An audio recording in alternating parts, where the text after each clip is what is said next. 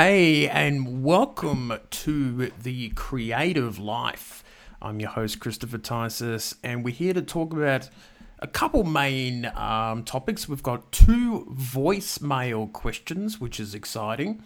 But first, I thought that I would talk about Nintendo's financial report, which is somewhat exciting, but the numbers are pretty exciting. They've had pretty much the best quarter ever for a very long time.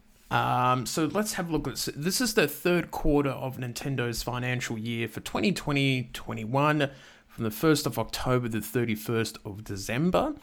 So it covers the Christmas time where it's normally the busiest.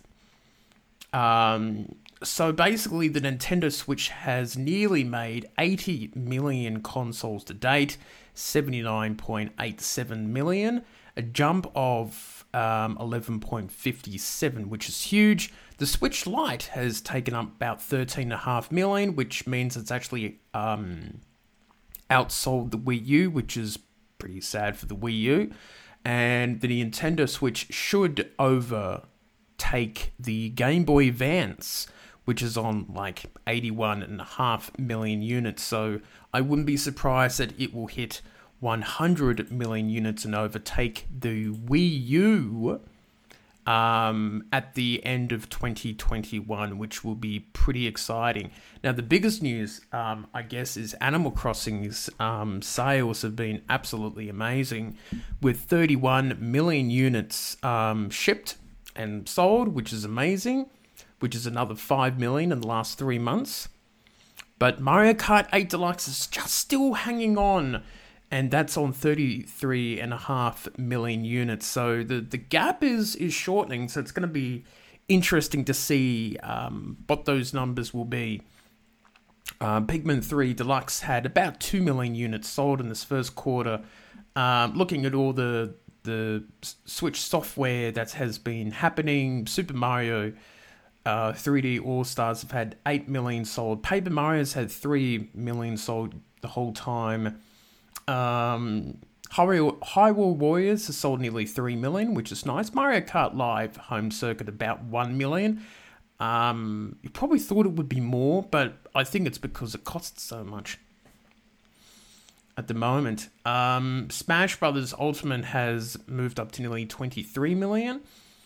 Legend of Zelda Breath of the Wild is about 21.5 million. Pokemon Sword and Shield has broken past 20 million. Let's Go Pikachu and Eevee's 13 million. And all the others look pretty good. Luigi's Mansion 3 is nearly 10 million. So everything looks extremely good for Nintendo and pretty much everyone in the video game industry. Sony is doing well. Microsoft is doing well. It's not really a time where people are having a tough time, I suppose. So I'm pretty happy with how things are. And I think others will be too. So that's all the news on the Nintendo's financial stuff, part of the video game world. So we'll move on to the voicemail stuff. And we have a first question, and here is the first question you can hear now.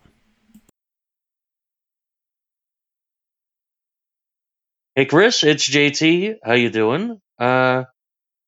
I think this is a pretty cool way to reach out to fans, a great way to interact with them. I just got a quick question for you. Have you, by chance, played any of the Fatal Frame / Project Zero franchise at all?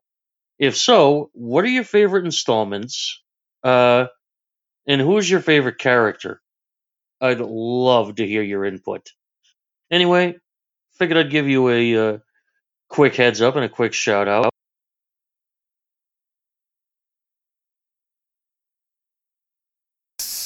Thanks for your question, Mr. JT.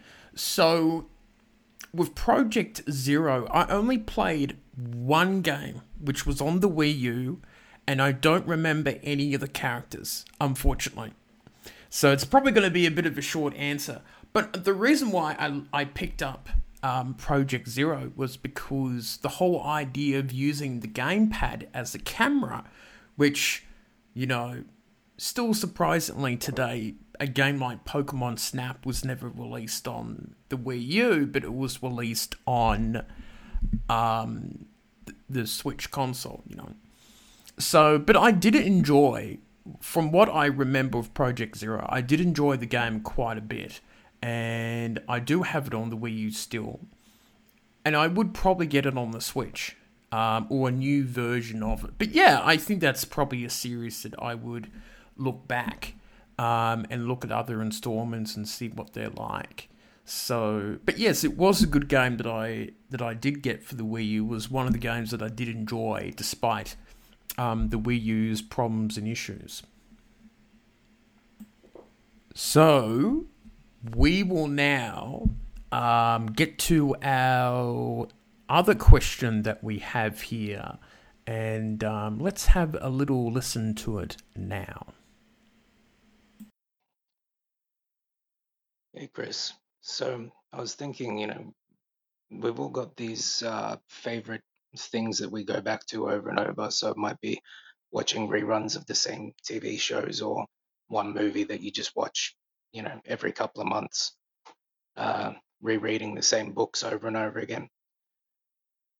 Gives a sense of comfort within the familiarity. And I'm just wondering, what exactly is the mechanic behind that? Like, why do we feel like that? And is there any way that you could leverage that kind of sense of familiarity into new ongoing works without it becoming, boring, still keeping things fresh while hitting that kind of nostalgia point, probably similar to what Nintendo does with their games? Yeah, just something to think about. What are your thoughts on that? Thank you for your question. This is a really interesting, kind of difficult question, because it's a bit like asking, how do you make a classic? And in some ways, I think it's due to a mix of, ways of creating a favorite video game or a favorite TV show, and those mechanics and things like that. Some of it's by luck. Some of it is by skill.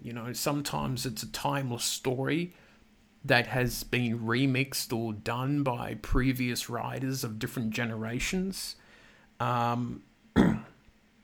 Sometimes it's a number of other reasons why something becomes a favorite. A lot of children's stories become classics due to the nostalgia of reading them when you're a child and you grow up. As you know, the nostalgia period is quite strong in your teenager years and your childhood, and then your kids end up reading the same stories that you do, and you feel quite close to that. Especially when there are, sequels to movies or TV shows many years later on, like, for example, Toy Story. The parents of the kids nowadays are taking them to see a movie like Toy Story 3 and 4, where the parents grew up on the original two movies, for example. And, or Star Wars, the newer Star Wars movies, that's been going for over 40 years. It's probably the parents taking their grown-up children along, or the grandparents taking out the grandchildren. It's been happening for that long.